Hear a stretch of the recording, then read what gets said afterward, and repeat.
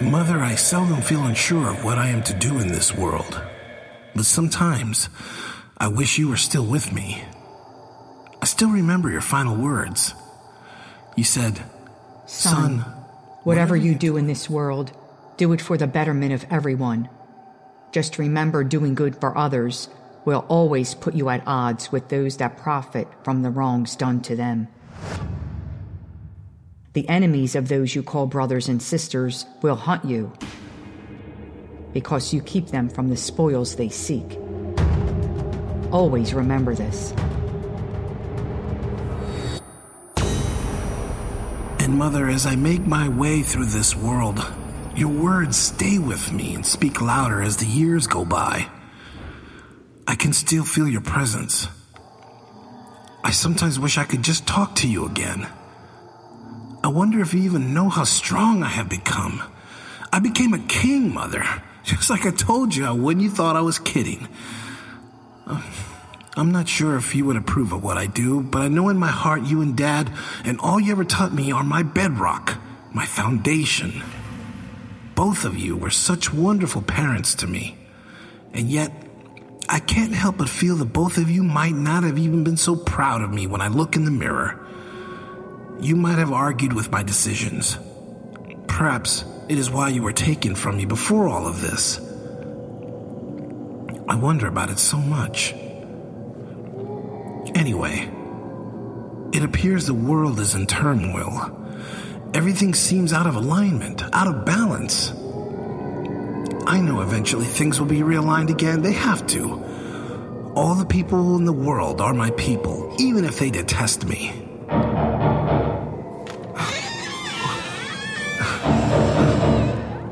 Who's there? Should your people trust you, Asilas? Should I trust you? The question is, should I trust you? No, wait.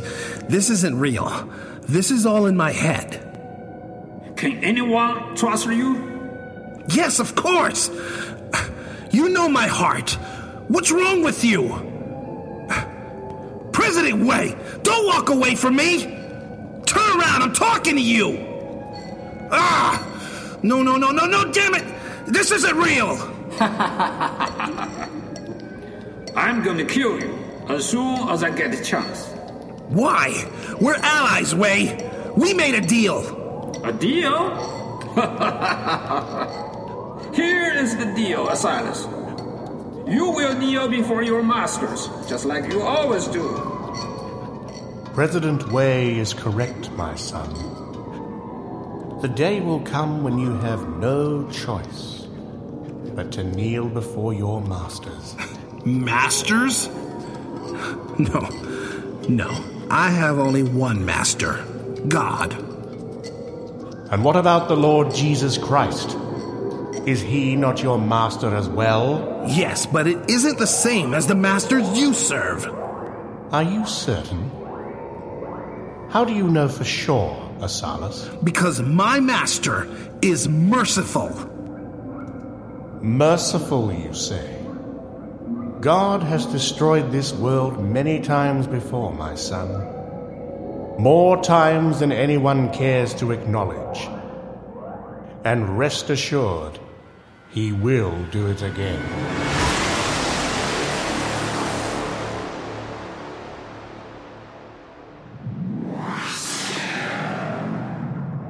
New Kingdom Radio Theater.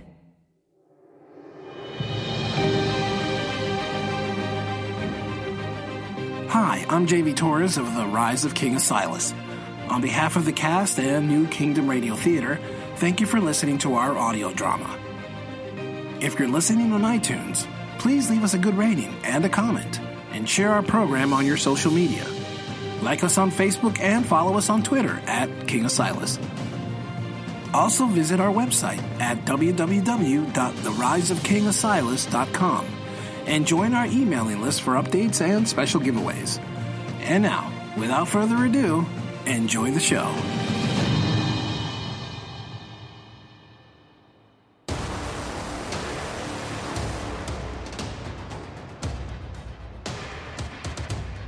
Amid the internal struggle with his history as a Catholic parishioner, Asilas sought counsel from an unlikely source, an obscure rabbi named Rashi.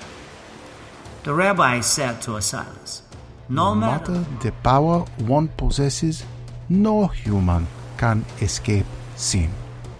Torn by his convictions and determined to end the reign of the monsters and their grip on world governments, Asilas did something remarkable.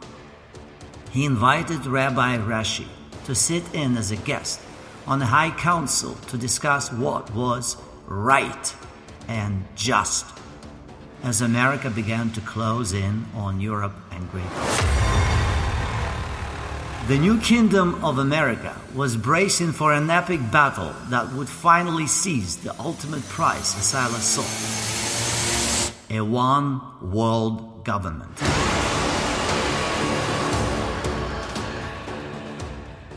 The rabbi reminded the High Council of the terror inflicted by the Holy Crusades, and that the only power humans can possess are those God anoints the individual with: free will.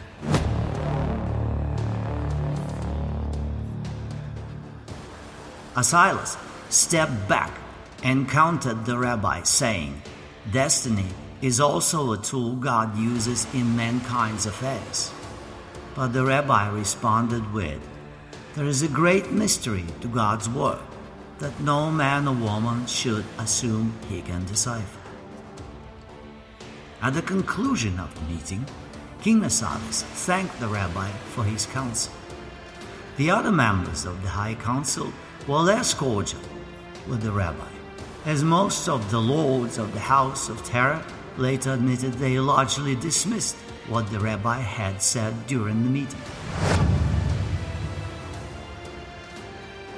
But the lords of the House of Varel were very pleased and intrigued, and expressed deep gratitude to Rabbi Rashi and desire for him to return. Lord Capone later on spoke regularly with the rabbi, and thus became the rabbi's access to the most powerful man in the entire world.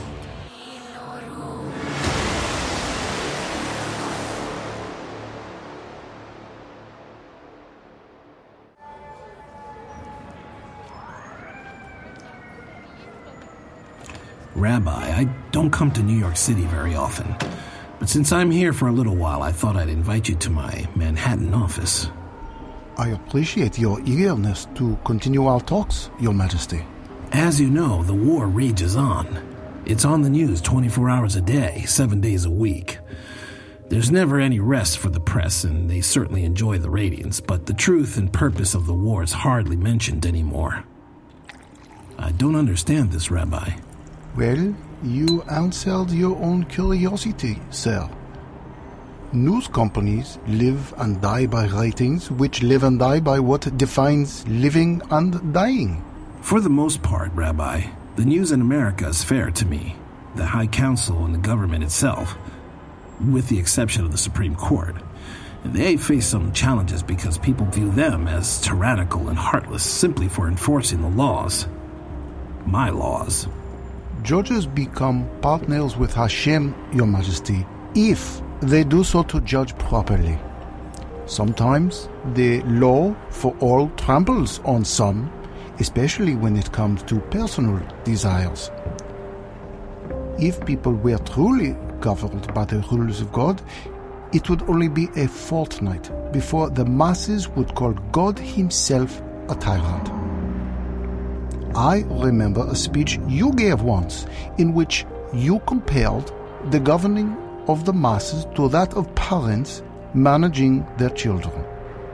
You see, children will throw tantrums and call everyone mean if they don't get their way. That is, until they are shown the value of good ways versus evil. Adults often behave as oversized children. The challenge for you, as king, of course, is to manage a world that may, from time to time, revert to childlike behavior, and do so without calling them children outright. And the reciprocated screaming back and forth, thinking the outcome will differ at some point, is frankly the definition of insanity. Agreed. And parents are never in the right for slaughtering their young for not obeying, even though God has destroyed mankind before. Am I right about this? The Great Flood supposedly was God's punishment of mankind for their blasphemous ways. However, the debate on this continues to this day.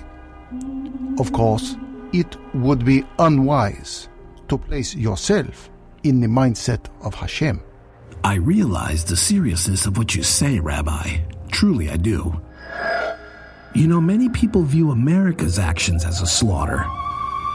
The European news companies dedicate every penny of their resources in distorting the truth about the war, about me, and about America. They have convinced millions and millions of people that somehow America is the monster, and I, the master, who wishes to enslave them. Imagine that. The slave masters calling me a slave master. It's beyond egregious. Although millions are against you, it's likely because they believe what others say and give no effort to define the world we live in for themselves. And let's be fair, some people make up their minds about you long before they have ever read information to the contrary of what they think you truly stand for. You can't concern yourself for the sheep who have already been led astray. At this point, you have to target the wolves leading them astray, for the sheep know not the butchery that awaits them. If Hashem is on your side, and essentially, you will always be the victor. The Torah is filled with such examples of this. So, destroying the news companies wouldn't benefit me in the grand scheme of things. You can change a person's opinion, for they are words said in the open. But how would you truly know what they think? Every man and woman's heart is sacred, and only they know its contents. They and God, of course. So let words be said. Let me put it to you this way. If I tell you the world will end next week and you should leave all your work and run to do what you want to do, for it will be the final days of your life, would you stop everything simply because I told you the world would end? Or would you seek other sources to see if what I say is true? I would want to be sure, and even if I was, I likely wouldn't run from anything. But why not? Are my words not enough for you? I am a rabbi, a man of God. I am well respected and have counseled the king of the world. Why would not my words be enough? Because you are still only a man, and in your heart, you know better than to follow blindly what another man says, even if he is well respected and educated and gamut. Do you understand what I am saying to you, Asilas? The people will nod their heads, but know in their hearts to seek the truth. The strong will, for sure. The weak will follow the wolves. Seek those with the strongest hearts and plead your case to them. They will follow you, not because of the crown, but because they will know your heart. Do not waver from your mission, Asilas. But, like the judge, be one with Hashem. And you will always make the right judgments and decisions. Remember this, especially in your darkest hours, which are still yet to come.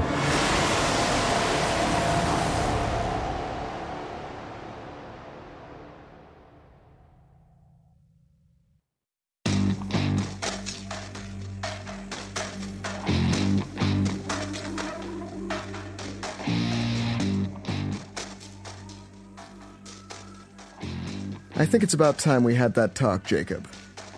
What makes you think I want to talk to you about anything? I know you're upset because you thought I misspoke about you being the older brother. But now it seems I was right after all. Isaac gave up his birthright to you, and now he is your servant. Let's just say, I have some foresight about things in this world. I am immortal after all, and that makes me quite the asset to your father. There's no reason to think I couldn't be the same to you. You're right about one thing. I was mad and suspicious of you because you wrongfully referred to me as the older brother. But since you've clarified why you did so, I guess we can let that travel downstream. I would very much like to be held in better regards. Perhaps the day will come when you see my value to your kingdom, as your father does. Forgive me if I find this whole arrangement strange. I just don't know what it is exactly you want from my father, or from me for that matter. If I was immortal and had the capabilities you have, I certainly wouldn't be wasting my time dealing with this mortal drama. Well, when you've been alive as long as I have, you tend to have a different perspective about life. Such as? Such as, when you don't have to worry about dying, you can get pretty bored. And also, I'm sort of, stuck in your world and in your time. My time? What do you mean by this? I mean, I am from another place and time, so I am compelled to help you. You see, I have to eventually get somewhere, sometime else. Sounds weird, I know, but serving you is part of my mission to get where I need to be. I won't bother to ask, because if there's one thing I've learned from you, is you say what we need when we need it. And if I need to know where you're going, you'll just tell me. You are much faster at this than your father is. Working with you should be simple enough. But the things you all have to work with right now couldn't be any further from simple, as Mars is from Orion's belt. Okay, what do you really want, Gabriel? I'll tell you, but you can't talk about it to anyone. Ever. It isn't philosophical or anything, so I don't want to rack your brain.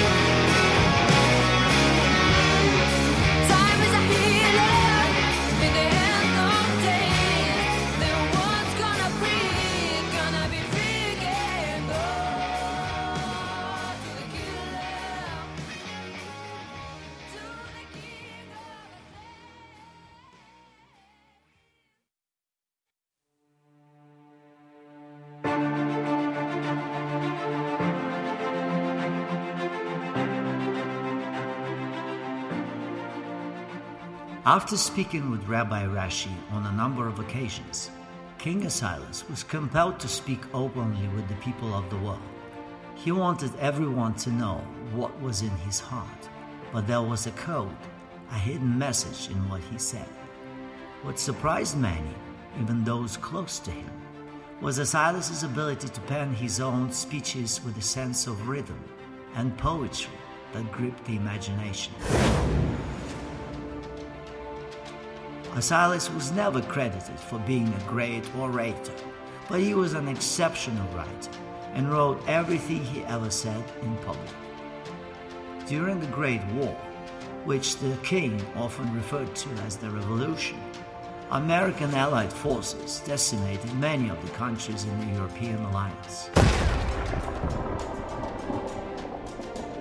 But in spite of the mounting statistics of human and environmental casualties and obliteration of entire cities, the European nations would not yield.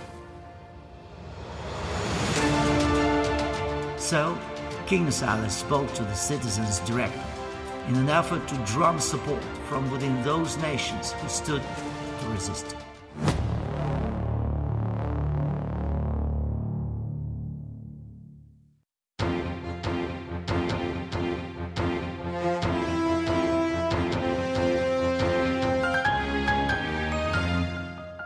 Citizens of the world, tonight I speak directly with you all, especially those in countries who stand against the new kingdom of America. I want to talk to you about some very important things happening in the world that most are not fully understanding. The world is enveloped in the idea of a revolution. But what kind of revolution? The use of the term revolution is often misused and misunderstood. The historical relevance of a revolution is seldom highlighted for the masses. What is the objective and method of a revolution? If we look at the American Revolution in 1776, the purpose of that revolution was to rip the control England had over the colonists. The revolutionists wanted power over their land and to achieve independence. They achieved it with force and blood. The French and Russian revolutions and on, what did they want? They wanted land, and they won it by force and bloodshed. In the end, there were never going to be any talks or negotiations to peacefully give up their lands and power and control. It came down to war and bloodshed. What we Americans are doing is not a conquest. It is a revolution. The people of this world, the human beings, the true landlords of our earth must fight, because this is a revolution to take back what is rightfully ours from those who hoard and control it all. This is what's at the heart of the American expansion. It is not, and never has been, about consolidating power or plundering the riches for myself as king. It's been about ridding the world of slave masters, of monsters, of taking back the lands that belong to all of us. You are not a possession, a number, a statistic. You are a human being, a miracle of creation, and you own this land. I need you to rise up and demand your leaders join me, join America, join our revolution against the monsters. And prepare yourselves, ready yourselves to do whatever it takes to take back our land by force and bloodshed.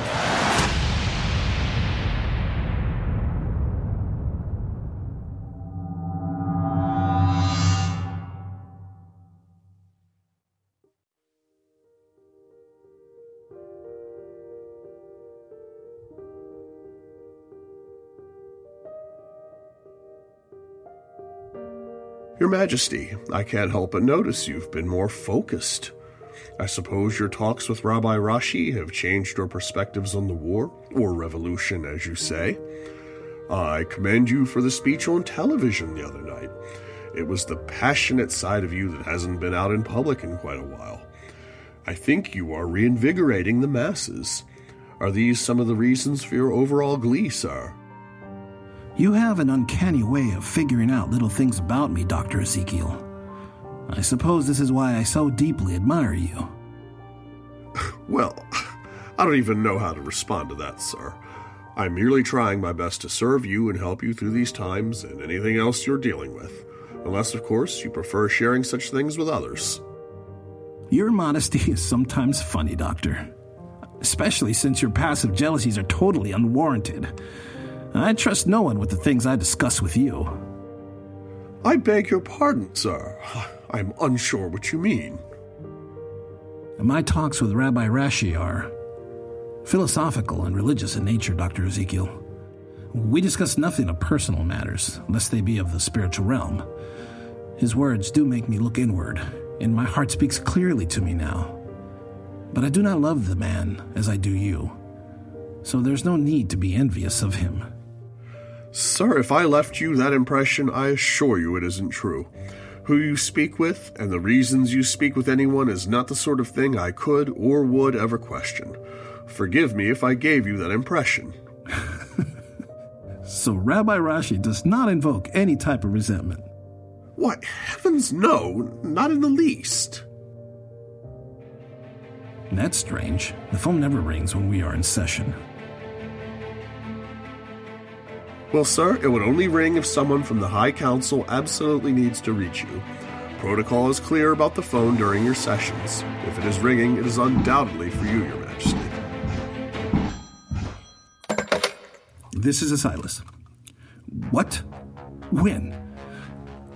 Initiate the R3 contingency plan and call for an emergency High Council meeting, Lord Orb. Get Lord Shelley and any of the others outside of New Eden on their conference devices and send their authentication codes immediately. I will be at the High Council Hall in a few minutes. Is everything all right, sir? Well, perhaps I shouldn't ask. I wouldn't have time to discuss it anyway. Something very significant is taking place in our efforts with the war. Stay tuned, Doctor. The world is about to change. Yet again.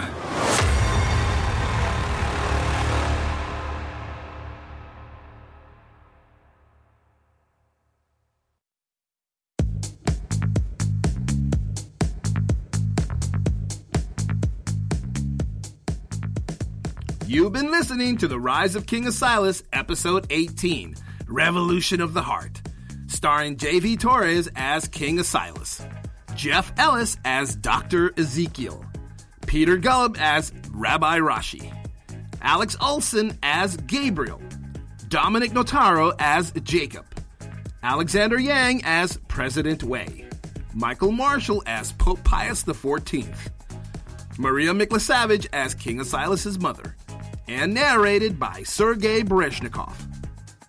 This episode features the song King of Slaves by Cal Micah. Download music from Cal Micah today on Bandcamp and on iTunes.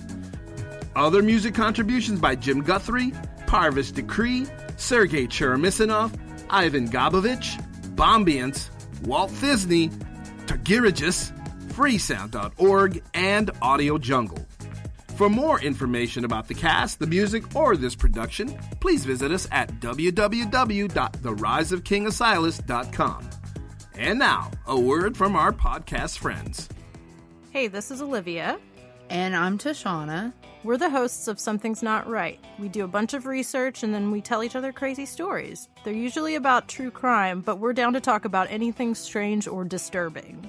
So if that sounds like your kind of thing, and you don't mind a little salty language, check us out. For more info on Something's Not Right, visit notrightpodcast.net. This has been a production of the New Kingdom Radio Theater in Baltimore, Maryland. Copyright 2018. And now, stay tuned for episode 19.